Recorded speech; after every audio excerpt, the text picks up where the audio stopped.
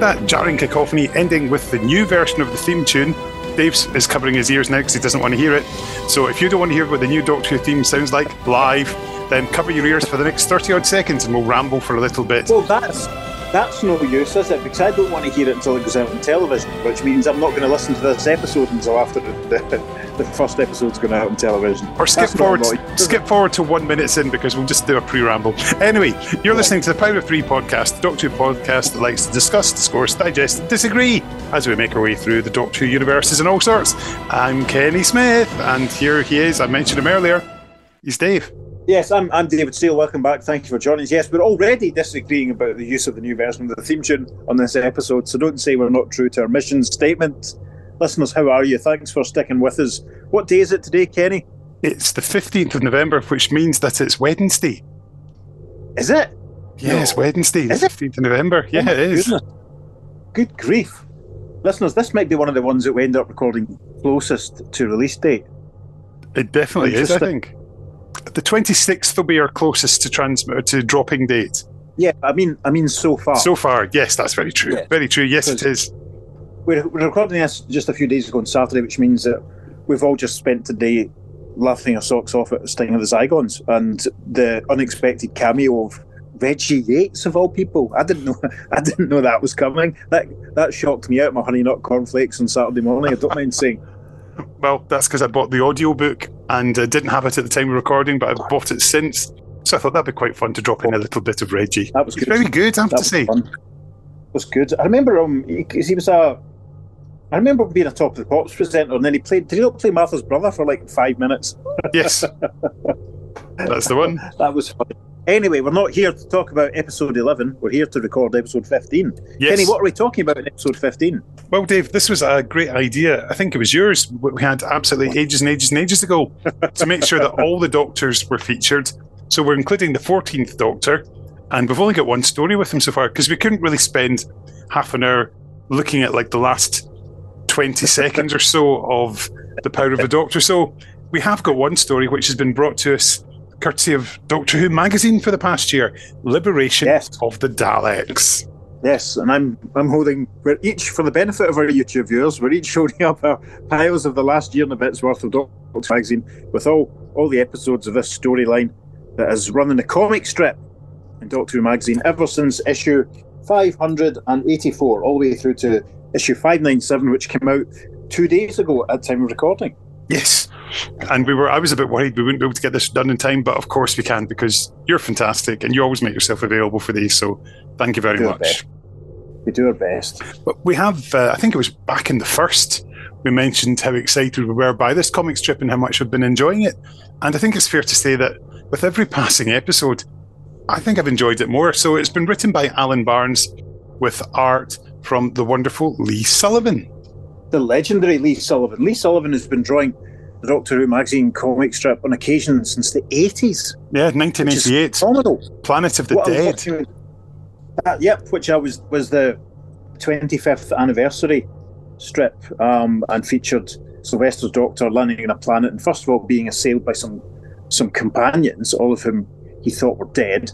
Mm-hmm. And then he ended up with the Doctors, with all the other Doctors. And I remember a really good panel, and I haven't read this in years, listeners, but I read it to death at the time. A really good panel of the first and sixth Doctors standing together. And I remember being really impressed that the fourth Doctor was drawn in the style that he was drawn in the comic strip, which meant it didn't have tassels at the end of his scarf. Mm-hmm. And there's all the little aliens that the companions sort of devolved into, sort of surrounded the Doctors, and they were inside the TARDIS and outside the ship. And one of the Doctors made a comment about how it wasn't very bright of them to stand out in the open like that, and how a field laser would take them all out easily. And that's what alerted the seventh Doctor to realise that this wasn't his former selves, it was more of the little shape-changing aliens. But Dave, do you remember the name of the shape-changing aliens? Because I do. I don't. They were in Transformers as well. They were called the Guanzulum. They were in Transformers? They were in a Transformers strip as well, yeah. The exact same aliens? Yes, they featured in several Marvel publications of the time. Ooh, Marvel UK, I should say. I didn't know that. That's because they had their catchphrase of "We have big eyes, we have big teeth," and they'd all say "yes" with a question mark at the end as well. Interesting. So they were in. Don't don't know a full run of Transformers UK, but I've got a big pile of them. I might have to go digging. That's very interesting. That's a good new interesting fact. I was not aware of that until now. I think in the 1988, I'd stopped picking up Transformers. I think because Action Force had finished, obviously, and got merged into Transformers. I'd stopped reading that. Stopped picking Transformers up, basically because I'd got back into Doctor Who. And I was having a few years when I wasn't reading comic books for very often. That's very interesting. Anyway, yes, but back to the point. Yes, back to the present. We're not in 1988 anymore, Dave. Yeah, I thought this was a great strip. I mean, from the word go, here we go. We've got the Doctor making his way back into the Jodie TARDIS and not too much post-regeneration trauma and just pretty much getting straight into the adventure. Yeah, it basically picks up where Power of the Doctor left off, and the Doctor goes into the ship and ends up basically landing at the World Cup. Was it the final of the World Cup in 1966? Yes, it's the one where Germany were cheated. Follows a signal, and basically, he encounters some aliens, and a Dalek saucer arrives, and the Daleks fly out and start to exterminate all the players on the pitch. It's cracking, and listeners, there's a collected edition of this imminent. It might even have been published by the time we've released this episode. I know it's out very, very soon. Yep. Probably going to talk about some of the other plot details, so this might be a bit spoilery if you've not been reading along. So, you might want to skip forward to the interview material. But it's a cracking story. I mean, I got a tweet published in Doctor Who magazine sharing my enthusiasm for this storyline, because the DeWim comic strip sort of basically has half a dozen pages nowadays, which isn't very much. But Alan Barnes and Lee Sullivan have worked wonders over the last year or so. The amount of plot and detailing and sleight of hand and seeding and rug pulling and twists and just detail that they've packed into each episode has been astonishing. I'm a big American comics fan, as you probably know. I've made frequent mentions of the Earth 2 podcast. Kenny has, at the point of recording, Kenny's going to be in not our next episode, but the 2 episodes after that, I believe. Isn't that right? Yes, that's the ones, yep. We are planning a very special episode to be released on the 23rd of November, but we'll tell you more about that near the time. And, I read a lot of American comics, and there's a sort of a tendency has developed in American comics over the last, say, 10 to 15 years to decompress the storytelling. And by what I mean, you'll buy your average 20-odd page comic, and there won't be an awful lot of plot development in an ongoing arc. The worst example of this recently has been a Justice Society series, when each issue ended up running very, very late. But you pick it up and the plot really wouldn't be any further more advanced than it was after you'd read the last issue. They're basically being designed to be read all in one go as a collected trade paperback or graphic novel, if you want to use that term. What Alan Barnes and Lee Sullivan have been doing is the absolute opposite of that. They were packing so much incident and detail into every 6 pages that very often you'd get to the end of each magazine's chapter and you'd be in a completely different place from where you were last time, or a significantly advanced in the plot sort of place last time. To do that in 6 pages is a real skill. It kind of, I suppose it shows their training, it shows their backing. A lot of the time it's reminded me of older British weeklies that I would have read as a kid, like The Victor or The Eagle or Buddy, or that sort of thing, where you'd have anthology strips, a whole series of them in each comic, and you get 3 or 4 pages max, but each chapter had to kind of serve as its own, very much like episodic Doctor Who in a lot of ways on television, serve as its own chunk with its own bit of narrative and its own, enough story to drive it forward. And the last year or so of the Doctor Who magazine strip has been phenomenal. I cannot praise it enough. It's even just skimming through it again this afternoon as a reminder before Ken and I started talking about it. I was just astonished. I mean, I think it was part 10 especially, the amount that Alan packs in to move the story along, but to sum up everything that's gone on so far and to really kind of set the stakes of what's still has to play out for another 4 episodes. It's phenomenal. I applaud him. I wish we could have gotten him on so we could have praised him, but he's not available, unfortunately, at the moment.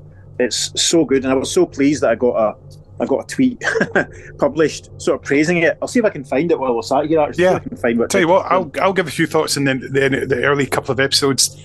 Obviously the TARDIS arrives at Wembley, which was, or still is, the home of English football, but it was knocked down and demolished in the early 2000s and rebuilt, and it's now a completely different structure. But I was at the old Wembley once, back in 1999, when Scotland beat England 1-0. Don Hutchison scored the goal. And unfortunately, England had won 2-0 at Hampden, the Scottish Stadium, just round the corner from your house, Dave, of course.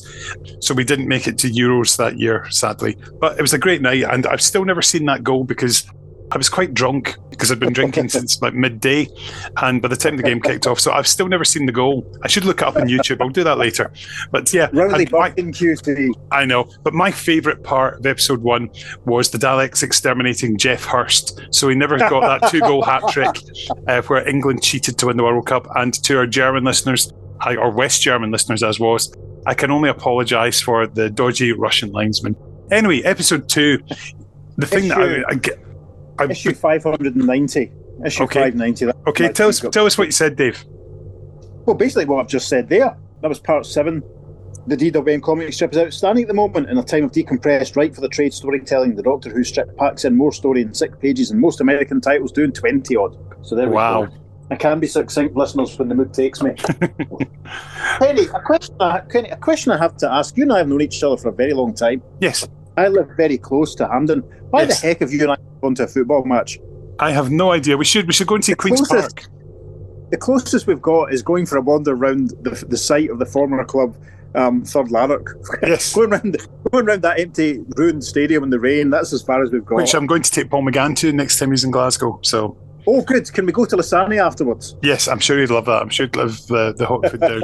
Free plug, just because if you mention him, play this clip back in the podcast, you might get a free kebab. Listeners, amusingly, just to digress, just for another further second, amusingly, Lasani being my preferred takeaway of choice, I went in last night to get my tea because it was payday, and I met our Tom Harris, fresh off the train from London or back from London. He was in getting his Friday night kebab as well, so that was nice. Oh, good old Tom. And we'll be hearing from Tom later in the month as well. In fact, we're hearing from him twice. Yeah.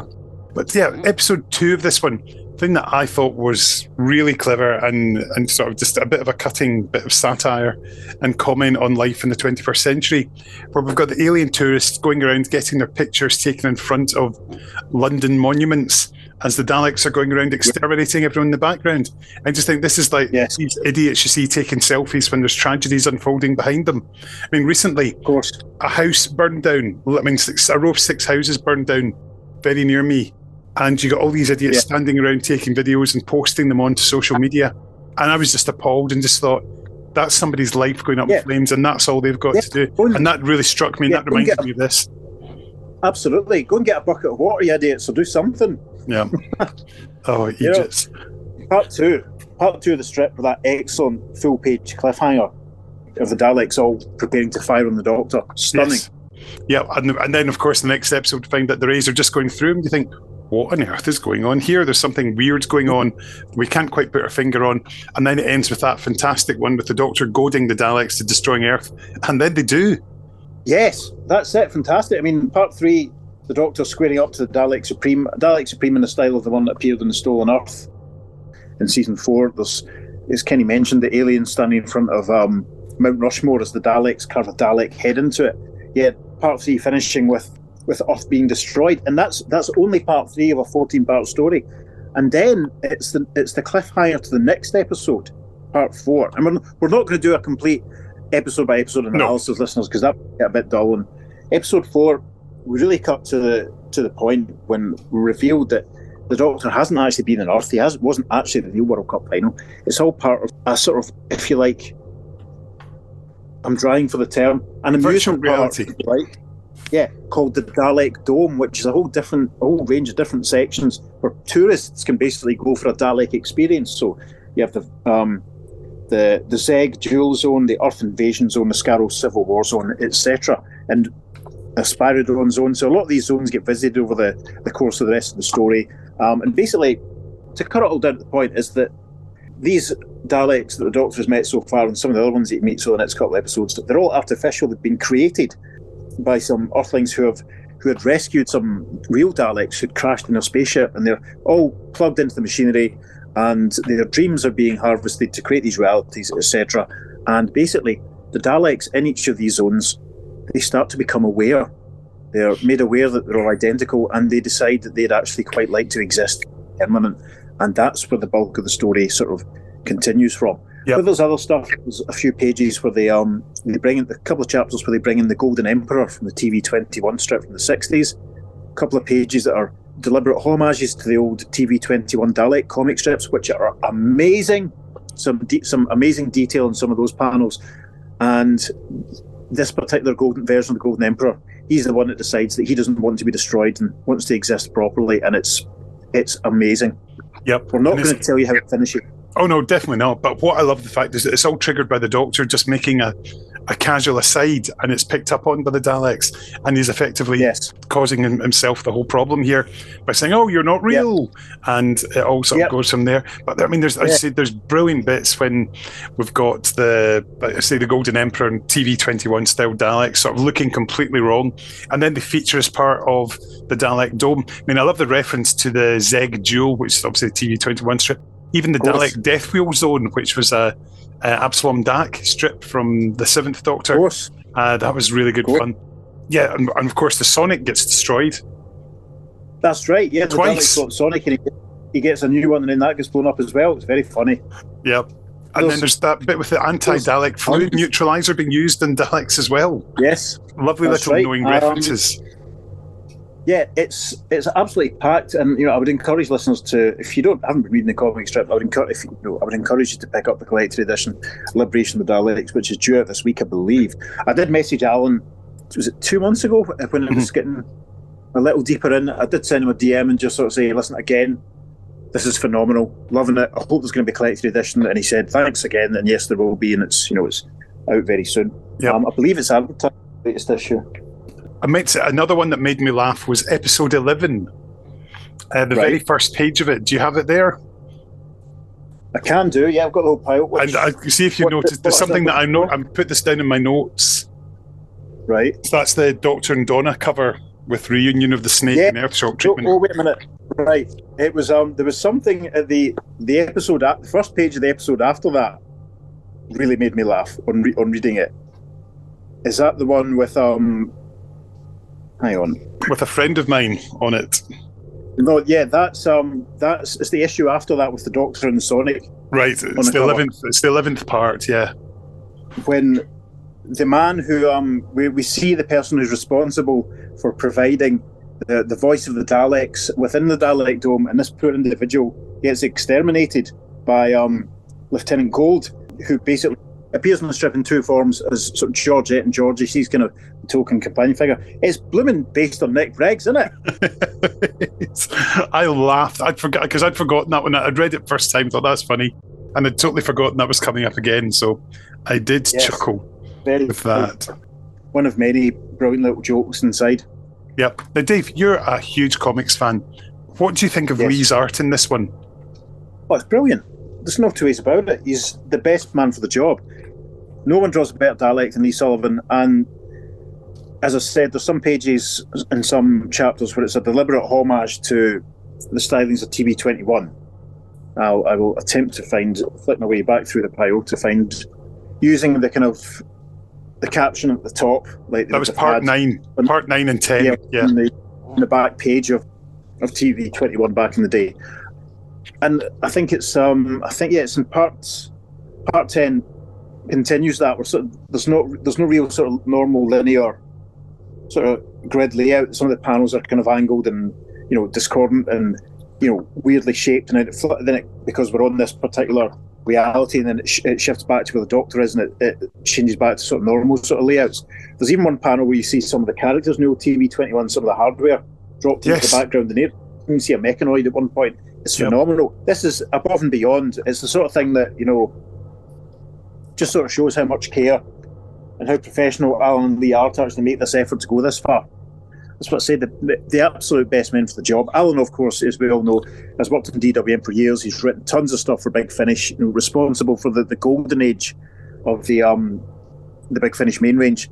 So he knows how Doctor Who works inside out. Lee, as I say, he first drew the Doctor Who strip like 35 years ago. Hope he doesn't mind us dating him in such an extent.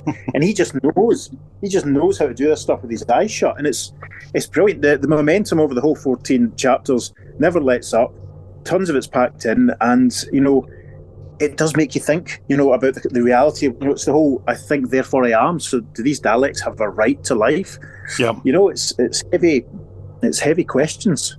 It is. I mean, there's, I say, Alan throwing in some wonderfully clever references. Like, I think it's part 10 has got a Dalek saying Cliffle, which is one of the words from the Dalek book. And that's that sort of thing, that multi-literate level. And it really worked for me. And I did chuckle at that. So, again, it's one that I've noted. In fact, why don't we pause for a wee second and get our breath back? Because we're both so full of enthusiasm. So why don't we hear from the man who drew it? And in fact, those of you who've got the current DWM will be delighted to know that the wonderful Lee took time out from illustrating it to actually have a chat with us while he was working on it. So let's hear from the man. I'm told I'm the artist, Lee Sullivan, who's working on the amazing liberation of the Daleks. Yes, I am. I'm working on Doctor Who magazine on the 14th episode of a 13-part story. Kind of got a bit tacked on at the end. Interesting, because I've never actually known the whole storyline, not until I got the absolute final script. So I've never known where the thing is going. So it was no surprise that it became a 14-parter. I've done all that kind of that, and I've done loads of other things as well, but too numerous to mention, really. Yeah, well, this is all part of our celebration of the 60th anniversary with discussing one story per Doctor, and that since this is the only one that will be fully available for the 14th Doctor, then it does seem appropriate. So thank you very much for taking the time out, because you better explain what you're working on right now. Well, I'm working on page 2 of part 14, and that is mostly I'm putting together the Dalek City, the Skaro City from TV21 zone, because as people might know now, the story involves the Daleks being in various time, or at least scenarios. There are a bunch of mutants, the Dalek mutants, which have been enslaved, and they've got, each one of them is in a sort of an imaginary world, a virtual reality. One being the TV21 comic strip world, another being Camelot, and various other scenarios. And so I'm drawing Dalek City at the minute, and it's fair to say that all hell will be breaking loose. It's been brilliant. I mean, we spoke very briefly before, just when this all began, this whole thing, to get that call out to the, I'd imagine it would have been pretty much out of the blue, just to say, hey, this is what we're doing, top secret, do you fancy it? Well, yeah, it was the first conversation, in fact, first couple of conversations I had with Marcus, who was the editor of the magazine at the time. He's now editing the comic strip. He wouldn't even tell me what the phone call was about. I had to go through jump through some hoops and sign a non-declaration thing, and then he still didn't tell me what it was about. But it kind of got closer, and then finally they had a script. But I knew it was something good, and when it was explained to me, I was very happy to jump on board, because I mean, Alan Barnes is writing it, and he's a good writer. We've worked together in the past. I'm sure I might be wrong. It's funny, isn't it? You know, I've known Alan for so long. I think I've worked with him. Yep. I really should look that up, shouldn't I? Perhaps it'll say in Wikipedia. Well, I'm pretty sure you have. But I mean, what a task to be given. You know, the first adventure for a new incarnation. The fact that it's been said as much by Russell as being canonical. So, what a thrill for you to know that you're creating the visuals.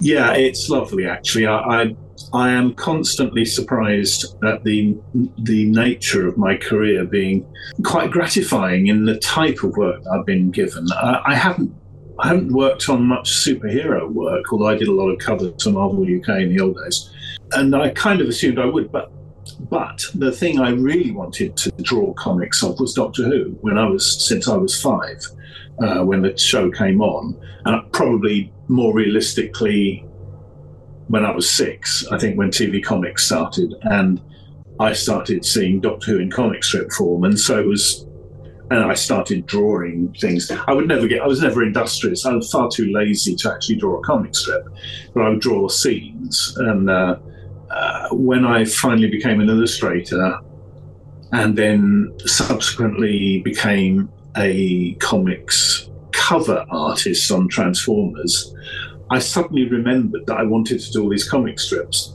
And before that, actually, when Doctor Who magazine, Doctor Who Weekly started in 79, isn't it? Or 78, or something like that. Yeah. And I looked at it and I thought, look at this bugger Gibbons, he's stolen my job, because that's the job I always wanted, a Doctor Who comic strip. And a mere 10 years later, I wasn't even a comic strip artist at the time, so it was a bit of a stupid thing to be thinking.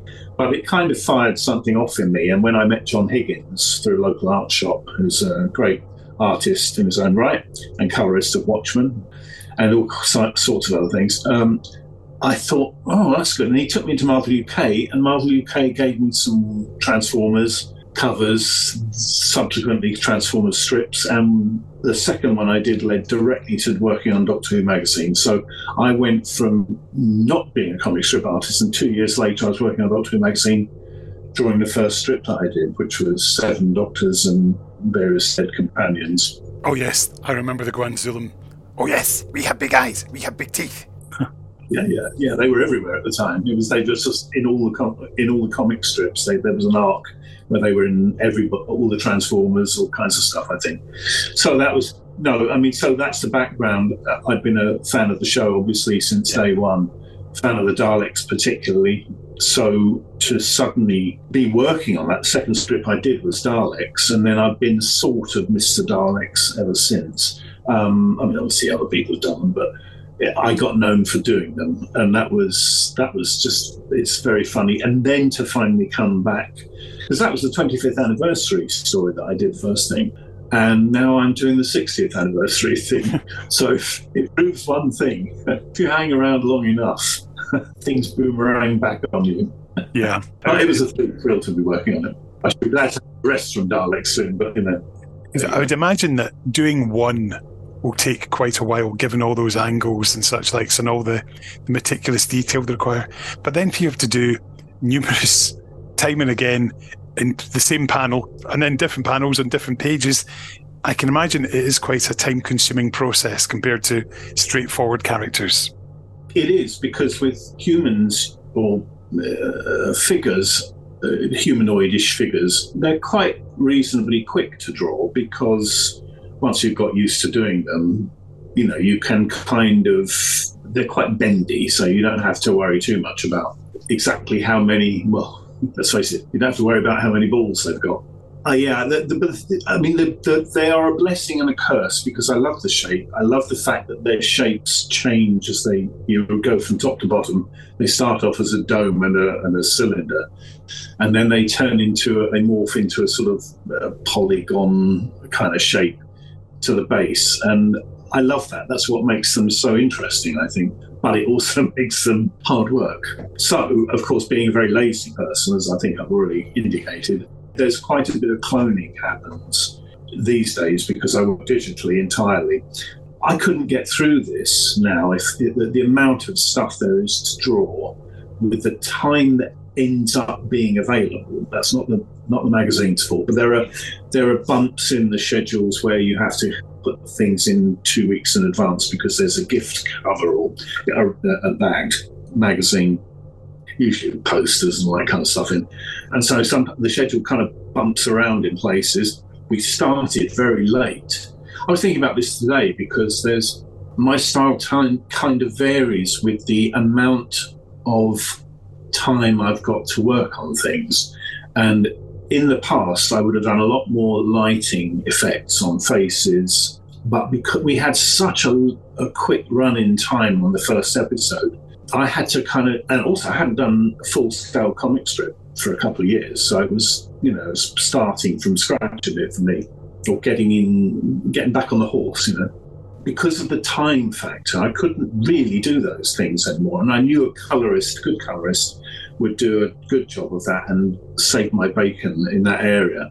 But once you've got the first 2 or 3 pages done, you're locked into it then. It's like, actors having an accent in the first episode, that's it, doesn't matter if you don't like it later on, you've got to carry on, you know.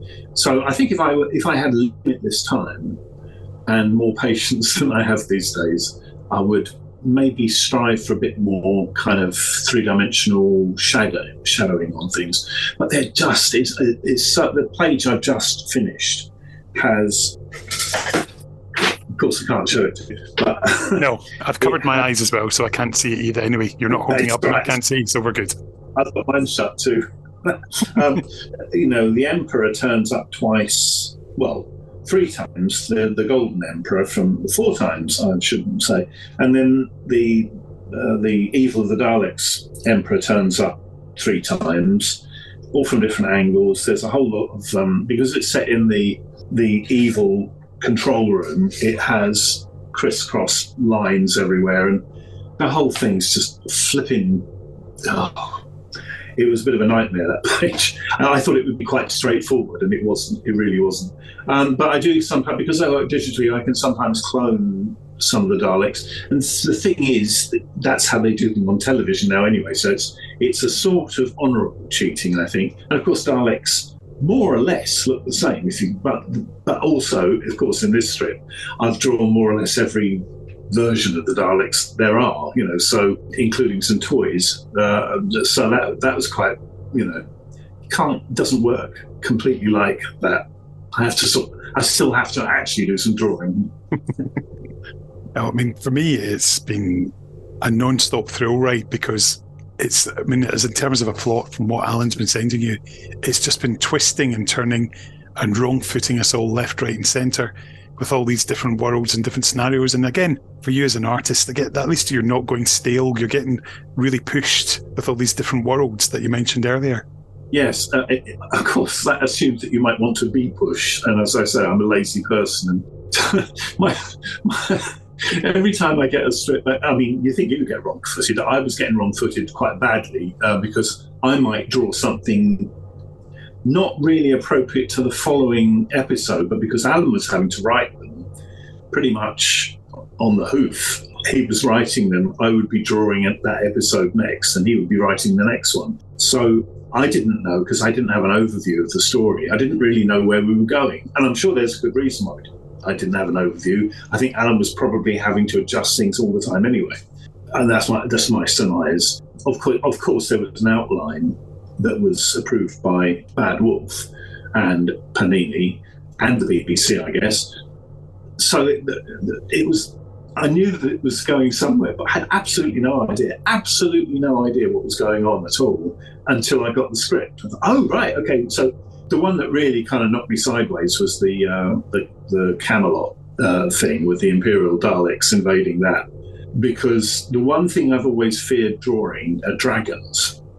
I tried it a long time ago when I knew someone who worked at one of those Dungeons and Dragons magazine outlets. I don't think it was White. I can't remember what it was called. Anyway, I did a sample for him, and it was just awful. I didn't know what I was doing with the dragon at all. Happily, Game of Thrones has happened in the meantime, and I was able to... I suddenly got what dragons kind of should be and how you could do them. And also I was 30 years down the line of drawing, I suppose. So for that one, when I saw the script for that, and it didn't follow at all what had happened at the end of the last one, because you do end on cliffhangers each time. But Alan's trick is he takes you to another scene, so you don't even get the resolution of it immediately. And that was just so out of left field. I couldn't believe it, really. Yeah. And of course, this has given you a chance to illustrate David Tennant. How have you found capturing his likeness? Well, it's tough, actually. He's got quite a difficult face, actually. It's slightly asymmetrical because his nose points slightly to one side, and it means that you have to be careful that you get your reference around the right way when you're looking at these things, because it doesn't look right the wrong way round. Even in drawings, but also, I mean, all likenesses are variable when you do this stuff. I think there's 2 ways of doing them. You either slavishly copy a photograph, and you can always see that it's a photograph, somehow. I mean, some of the great practitioners of it, you can see immediately they've used a reference photograph, because they are able to adapt a photograph very closely to what the photograph is. I try not to do that, because I do use the reference photographs, and it's probably fairly obvious where they're from, but I prefer to have a map of the features in my mind and try and draw them that way. It quite often doesn't work, and I have to resort to photographs. But even sometimes when you use photographs, it just doesn't look right, and you have to adjust it anyway. So there's tracing sounds easy, but actually it's as much of a problem as it is a solution. So yeah. Well, I also have. It's not the first time I've actually drawn Tennant though, because I did 5 years on battles in. Was it 3 or 4 years? 3, 4, 5 years on battles in time, which was for Fabry, and that was a much more sort of junior, stylistically junior strip. But I got used to drawing him then, but of course now he looks more grizzled anyway, and that's been a fine line, trying to make him look, because once you start adding lines, you can age people far too much. So I had to make him a little bit leaner and slightly more angled. And then I found that the best thing was just to put a few dots of stubble, and that kind of aged him as well. But I've done things like the neck lines, little lines, twists in your neck, and you get those kind of tension marks in the neck. Yeah.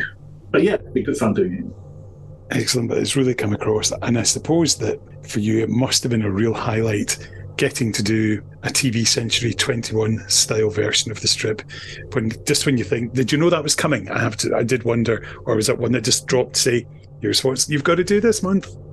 I didn't know. I think there was somebody, I think probably Marcus mentioned to me that Russell T had said, we're doing all the Daleks. And I thought then, I wonder what that means. And then, of course, as the strip unfolds, there's more or less a new. It starts off with the new series Daleks, but the bronzes.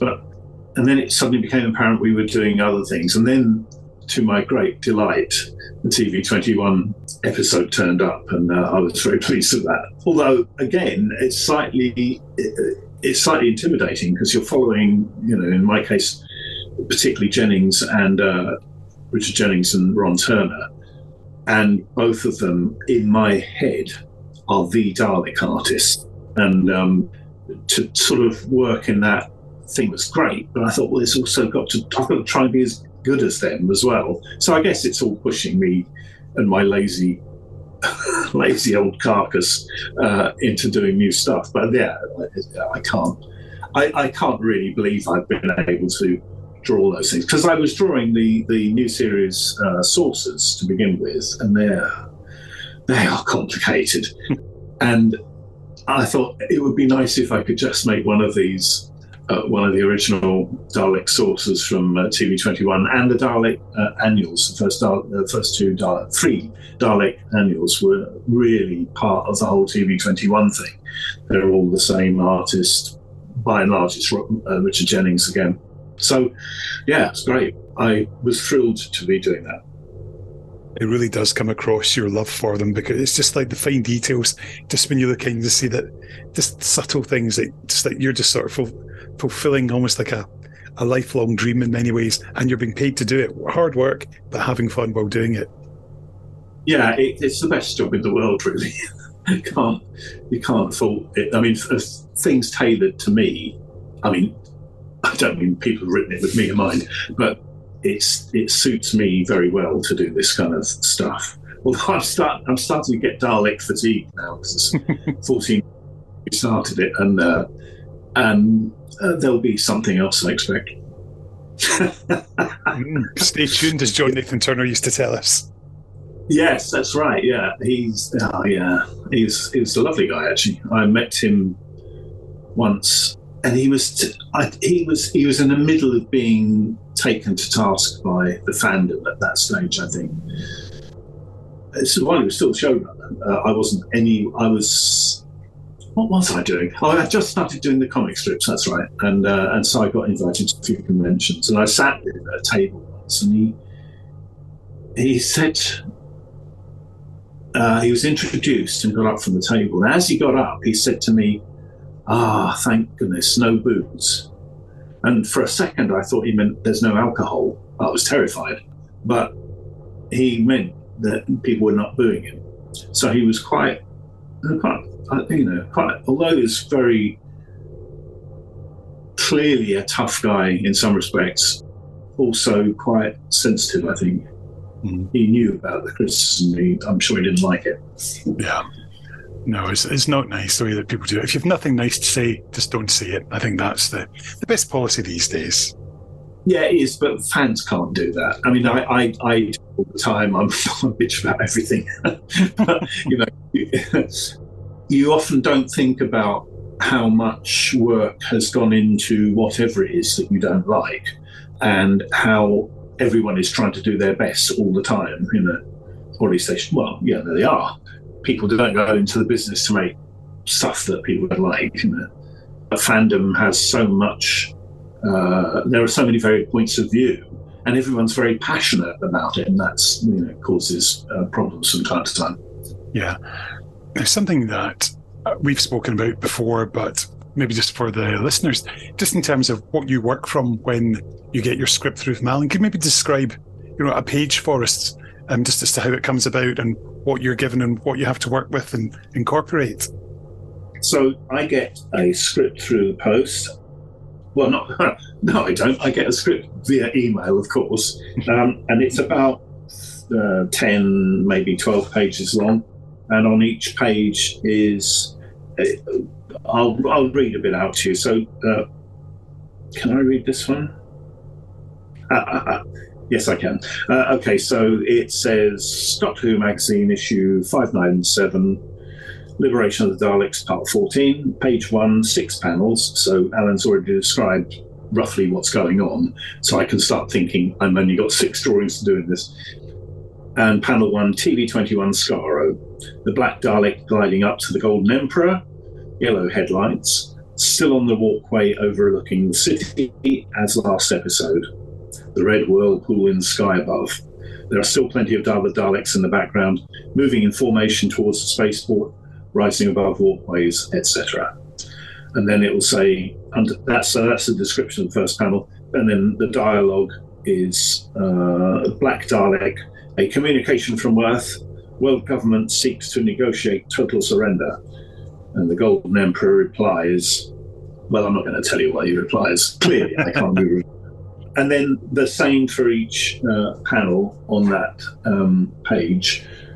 So I get told pretty much exactly what's going on, but I have to figure out what shape the page should be, what preference should be given to which panel.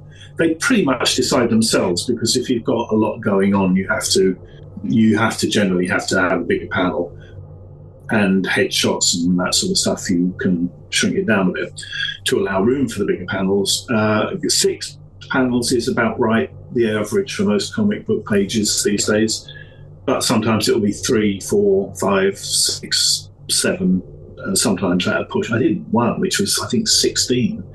That not on this, but that was utterly crazy. But yeah, so you have the kind of roughly the sizes. It was also determined by the lettering. Whatever balloons are in there, you have to make room for those. Otherwise, you lose a lot of space. And the design, in the way I do it, and not all artists do this apparently, I really design it very quickly in the first instance about which character speaks first, because they have to go left to right, top to bottom.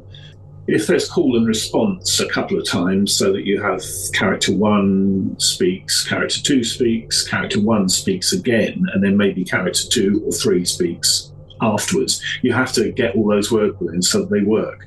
And then that kind of gives you the space you've got left to put the characters in.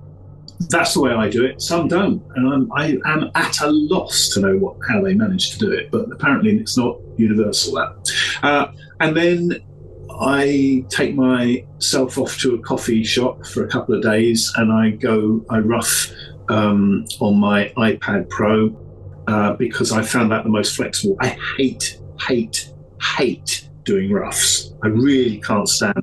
I really won't do pencils anymore. I have to do finished artwork in terms of line work, or nothing really, because every time with a few noble exceptions, particularly on Mark of Mandragora and things like that, where I had to do pencils because I was also working on RoboCop at the time, or Tech World or something like that. So I then sit down with the iPad and I can move things around very easily like that. In the old days, you'd have to redraw the whole page again if you didn't like the way it was going.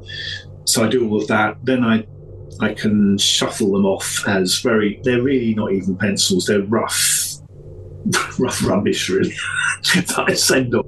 And but you can see what's happening and you can see where all the word balloons are. So hopefully they got used to looking at that with me. I'm old and cantankerous and I just can't go back to the old ways anymore. I can't go back to slavery now, as somebody will know what that means. Anyway, and then once they're approved, I then put them onto my thing called, it used to be called Manga Studio. I think it's now Clip Studio Art something or other, and that is a digital platform to draw comics with, and it's quite good at line work. It has some tricks you can use. I don't have time to use them that much, but it's kind of flexible, and it's for me the best way of working these days. I kind of miss doing proper paper and pen and ink, but it is so inflexible, and the thing is, everything has to be done very quickly these days because we are all now able to work digitally, it's always expected very quickly because you don't even have the time to post things off anymore. You have to bang them out one page at a time, It's just a different work method to what it used to be when I started. But yeah, so and then I do once I've done the final artwork, which is built up in lots and lots of layers. So you start off with a background maybe, or you start off with the lead character in a couple of instances, and then you put another layer on and put another Dalek on or whatever, and then another layer will be the background. That's helpful later on because then you can use some of those elements. You can take those, isolate those, bring them forward into now and cheat, which is what I've been doing today with the Dalek City. It's a cunning reworking of the first time we saw the city, but there are new elements in it, and hopefully it'll make it look different enough to not be utterly repetitious. And then I send that off, and then the guys get to work, and the colorist will do the coloring, letterer guy will do the letters, and the whole thing gets flung together. And I'm nearly always late. That's my curse. I mean, I hate being late with work. We haven't actually been late, but we've gone very close to the wire. I do appreciate the work that they have to do to catch up, because I have been, running to the wire. James Freddie is doing the lettering, and James is doing the colouring, and Roger is doing the lettering, and the colouring is turning out very well. It's not how I would do it, and I've been used to other types of colouring, but he's doing something quite new for me, and doing it very well. I've been really, really enjoying seeing it come back. Now, I generally don't get to see them until they turn up in the magazine. It's so close to time, no one's got time to send me anything. So we did it. It got the closest it got was, I think I sent the final artwork on I want to say Thursday for dramatic purposes. It's probably Wednesday. That was sending the final page of black and white line work, and I got the magazine through the post on the Monday. I mean, I don't know how that's possible even.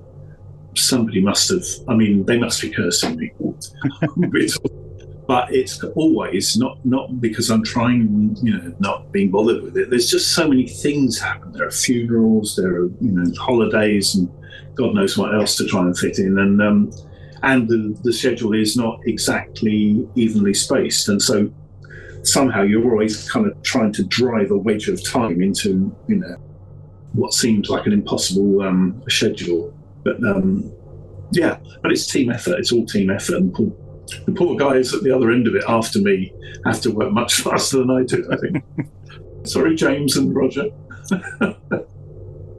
It must be so rewarding to know that you're a big part of the core of Doctor Who Magazine's 60th anniversary celebrations, and of course the compilation is on the way in the next few weeks as well. Yes, again, that is... I mean, I suppose when I started, I thought, well, maybe they'll put this together at some point. Then it became... I suddenly thought, oh, it's obvious they're going to have to do this, because if they want the maximum audience and it's still... the specials are still happening, they'll have to do it then if they're going to do it, because then otherwise it won't properly fit into this thing of it being canonical and being in advance of these specials. I've just done the cover for that, and I think you might have seen the cover for it. I sent that off just before I went away on holiday. Another match. I finished the episode, and then I got the cover finalised and done. But that I've coloured myself, just for the fun of it, really, I suppose. And I think it looks okay. But I wanted to do it longhand, so I would actually have some physical artwork to sell. You see, it's not all... it's there's a cynicism there somewhere. But I just didn't have the time and finish. And really what I had really done the inking to try and make it as clear as possible, because covers are a different matter. They have to be approved, and they have much more writing on them, really, than a comic rough. So I'd pretty much drawn it by the time I sent it off. I need to reposition a few things, and then I coloured it and sent that off. So that was only sent off, I think, a week ago. Might have some correction pages to do. So there's but it's all pretty. Again, it'll go right up to the wire.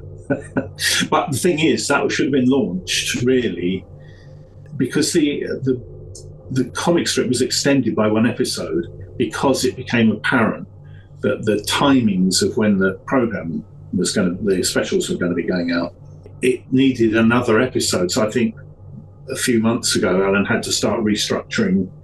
I guess he started restructuring the story, so we ended up where we are now. There are so many things you don't think about. I mean, I try not to think about them as an artist. I don't want to think about the writer's job. But I know Alan must have a very interesting time with this, because it has to do so many things, and it also has to not do many things, because the Bad Wolf have been very, very tight on looking at this stuff. Scott Hancock and Russell Lee Davies are both there overseeing, in the first instance, overseeing the story outline, and then if they see something in a script they think contradicts something they want to do, then they'll change. They will make it known that changes are required. And I guess the same thing has happened once or twice with the drawings. But so it's really it's even more complicated than a normal comic strip, because it's got to satisfy all these different things, Yeah, that's been brilliant. Lee, thank you so much for taking time out from episode 14, particularly when you're up against it. So it is hugely appreciated. And I'm sure that everybody listening to this on the 15th of November will be saying thank you very much. And oh my goodness, I can't believe it. Wonderful. Well, I hope everyone enjoys it. Fantastic. Cheers. Massive thanks to Lee. That was just brilliant. Just hearing his thoughts and just the passion he has for it. It's just so much fun. I think that's just wonderful. Yeah, amazing. Lee, if you're listening, thank you. Thanks for taking the time. I've been a fan since I was 15, so amazing that you could take the time to talk to us. Really, really appreciate it. Superb. He's wonderful. I mean, it's again, the whole strip, it just has such an energy to it. Just like there's so many subtle details, just like all these different Daleks, like rubbish ones, like toy versions and things like that. And like the rubbish ones, even in the last issue, there's different variations all the way. He's obviously done the research. There's lots of echoes. I mean, one of my favourite sequences, I think, is towards the end of the last episode, part 13, when the Doctor does a little Zoom conference call with all the different Dalek leaders. Yes, and you see all the different designs in front of them. That's superb. if this was the Earth 2 podcast, we'd probably put that panel on our Instagram. But, he gets to draw the evil of the Daleks Emperor. And he's huge. And amazing. And he's terrifying. Grabs the Doctor with one of these tentacles at one point, and, there's some amazing stuff. There's much real pathos and stuff in it as well, when, like, the simulation of Georgie, the way she sort of is written out, and then one of the other supporting characters gets shot by a Dalek in the background of one panel, and you think, oh. And then I think what parts, I'm just flicking through it now, part 12, when they land in Spiridon, and you get another Dalek design which I'd never seen before. It's phenomenal. Can't rave about it enough. It's nice to be able to say that, because a lot of the comics that I read nowadays I find very unsatisfying, so this has been tremendous. Yeah, I love the fact Alan and Lee are sticking with the comic strip. I don't know if they are or not. Oh, I don't know. I didn't ask, because that was part of the deal, was I wouldn't ask what's coming up. So I'm not going to do that and put them on the spot. But no, you mentioned there just all the different Daleks that were pictured. Yeah. There's a new Paradigm one. There's the Big Finish Glass Dalek, which is beautifully rendered as well. Yes. And DWM's Emperor Dalek. Obviously the Parting of the Ways Emperor. All these different sort of Dalek leaders, and some new ones, like one with a spike in its head, which I'm sure I recognise from somewhere. But they were just so good. Yes, the one from I wish I could remember the name of the one with the glass Daleks. Sixth Doctor and Mrs. Clark story, wasn't it? Yes, by Mike Tucker. Yes, I can't remember what it's called, but I remember listening to it, getting the bus on the way up to Castlemilk for a swim when that came out. Oh yeah, it's great stuff. I mean, if you're a Dalek fan, you go nuts reading this. You really would. Yeah, I definitely did. I mean, I think it's got. I do prefer Cybermen to Daleks, but this one was just epic all the way. Now we haven't really mentioned much about the Doctor. I mean, his voice is very much David Tennant's voice. You can hear it in every single panel, every single frame. Yeah. Yes. Felt very, very authentic. That's one thing that's going to be interesting over the next couple of weeks, is when we see the new episodes and just gauge how much he's going to be, how much the 14th Doctor is going to be like the 10th. It's going to be interesting. But this was a great idea, I think, because obviously Power of the Doctor went out, God, it's over a year ago now. Yeah. And that's a long time. It's like 13 months. But having this strip is actually, for me at least, it's helped kind of maintain my enthusiasm, keep the momentum going, for the momentum of my anticipation, if that doesn't sound too pretentious. Yeah. But it felt spot on. I mean, it felt very Davey, very DT. But again, this is it's Alan Barnes. He has an instinctive way of doing this. He knows how every Doctor works, and I imagine he's probably liaised with the production team, and they've told him a little bit about what the Doctor's going to be like and stuff. So it's it's interesting. It's going to be interesting actually in the Star Beast. And listeners, at this point, we haven't released our episode. We haven't released one of our episodes about the Star Beast, but we have talked about it. At this point, I'm wondering if the Doctor's going to mention the Daleks and the Star Beast or anything like that. If he's going to mention not having a Sonic or something, that'll be interesting to watch out for. Most definitely. See if there's any. Yeah, I mean, something I was also thinking about this story is that wouldn't it be nice if in like a few years down the line, Big Finish did an audio version of this to plug that gap? It's interesting. I'll be devil's advocate for a second, if I may. I'm not sure how well that would work, because so much of it is down to what Lee was doing. So much of it's visual. The good thing about comics is that it's the perfect combination of words and pictures, but very often you don't need the words. And a lot of the stuff in this works so well because obviously Alan's written it, but Lee has rendered it. And so a lot of the time you can follow it very clearly without even having to read what's being said. And I don't know how well some of it would work on audio, like certain reveals, or they would need to include sort of the proper cliffhanger sting at points, I think, to kind of to make certain moments work, like the end of part 2, for example, or the Earth being destroyed. I don't know. It would be a challenge. I think the danger would be there'd be quite a lot of. They'd have to rework the dialogue so people would be having to say what was happening rather than actually when in a comic strip you can see what's happening. I felt that when Big Finish previously did comic strip adaptations, they kind of one of them worked better than the other, but I shall say no more about that at this time. I'll say some more about it next week. Yes. Yeah. No, I think it'd be nice, obviously, with Alan having adapted the Star Beast and Iron Legion for audio. It would be interesting for him to adapt his own work. But that's just me wanting more of this 14th Doctor, who obviously we're not going to get too much of, sadly, from 3 episodes. I mean, that's one of the... Also, obviously, one of the best things about it, because, you know, as far as we know, DT's just back for 3 episodes, unless they reveal that in cooperation with Disney, they're going to give us 10 episodes set between Wild Blue Yonder and The Giggle, which would be fun. I wonder if they're going to do any original fiction with them. I know we're getting the novelizations, so it might just be that this is all we get. I mean, this issue of Dwim came out 2 days ago. Is Shooty going to be in the next one? Will there be a comic strip in the next one? Mm-hmm. I don't know. We'll have to wait and see. Yep. Stay tuned, as somebody once said. Absolutely. You said it a couple of days ago. I heard you. Oh, okay. Yeah, I did. Okay, good point. I think that the fact that we've obviously deliberately not discussed this together. We've just said loving the comic strip, and we've not been saying too much because we were saving it for this. And it's just wonderful to sort of to know that, you know, we were loving it from episode 1, and by episode 14 we're still exactly the same, bubbling away with enthusiasm, and it's just been such a damn good read. Yeah, it's been great. There's no other way about it. I mean, the thing is, the Doctor Who magazine comic strips have always been great right from the word go. I kind of dip in and out of it with the regularity of my reading, but I mean, I think I might have said already. In fact, I'm not going to say that because I'll save it for when I say it, when we talk about the Star Beast. I think some of the Doctor's best adventures have been in the DWM comic strip. I'll leave it at that. Well, there we go. Brilliant. Well, Dave, that's us. Sorted. That'll do.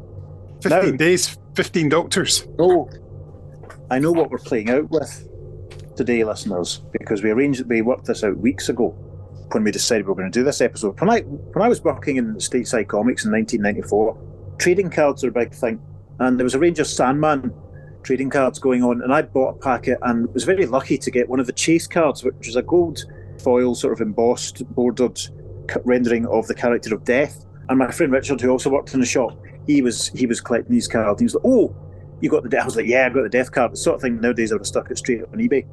And Richard quite fancied this, so we did a swap, and in exchange for the Death card, because I wasn't that fussed about it. I quite liked it, but I wasn't that fussed. Richard bought me the CD single of the song we're about to play out with today. I still have it in a little card sleeve. So, Kenny, what are we playing out with today? Well, Dave, it's a song that is appropriate enough. Obviously, people know that I'm a Pet Shop Boys fan because I like to play out with their songs.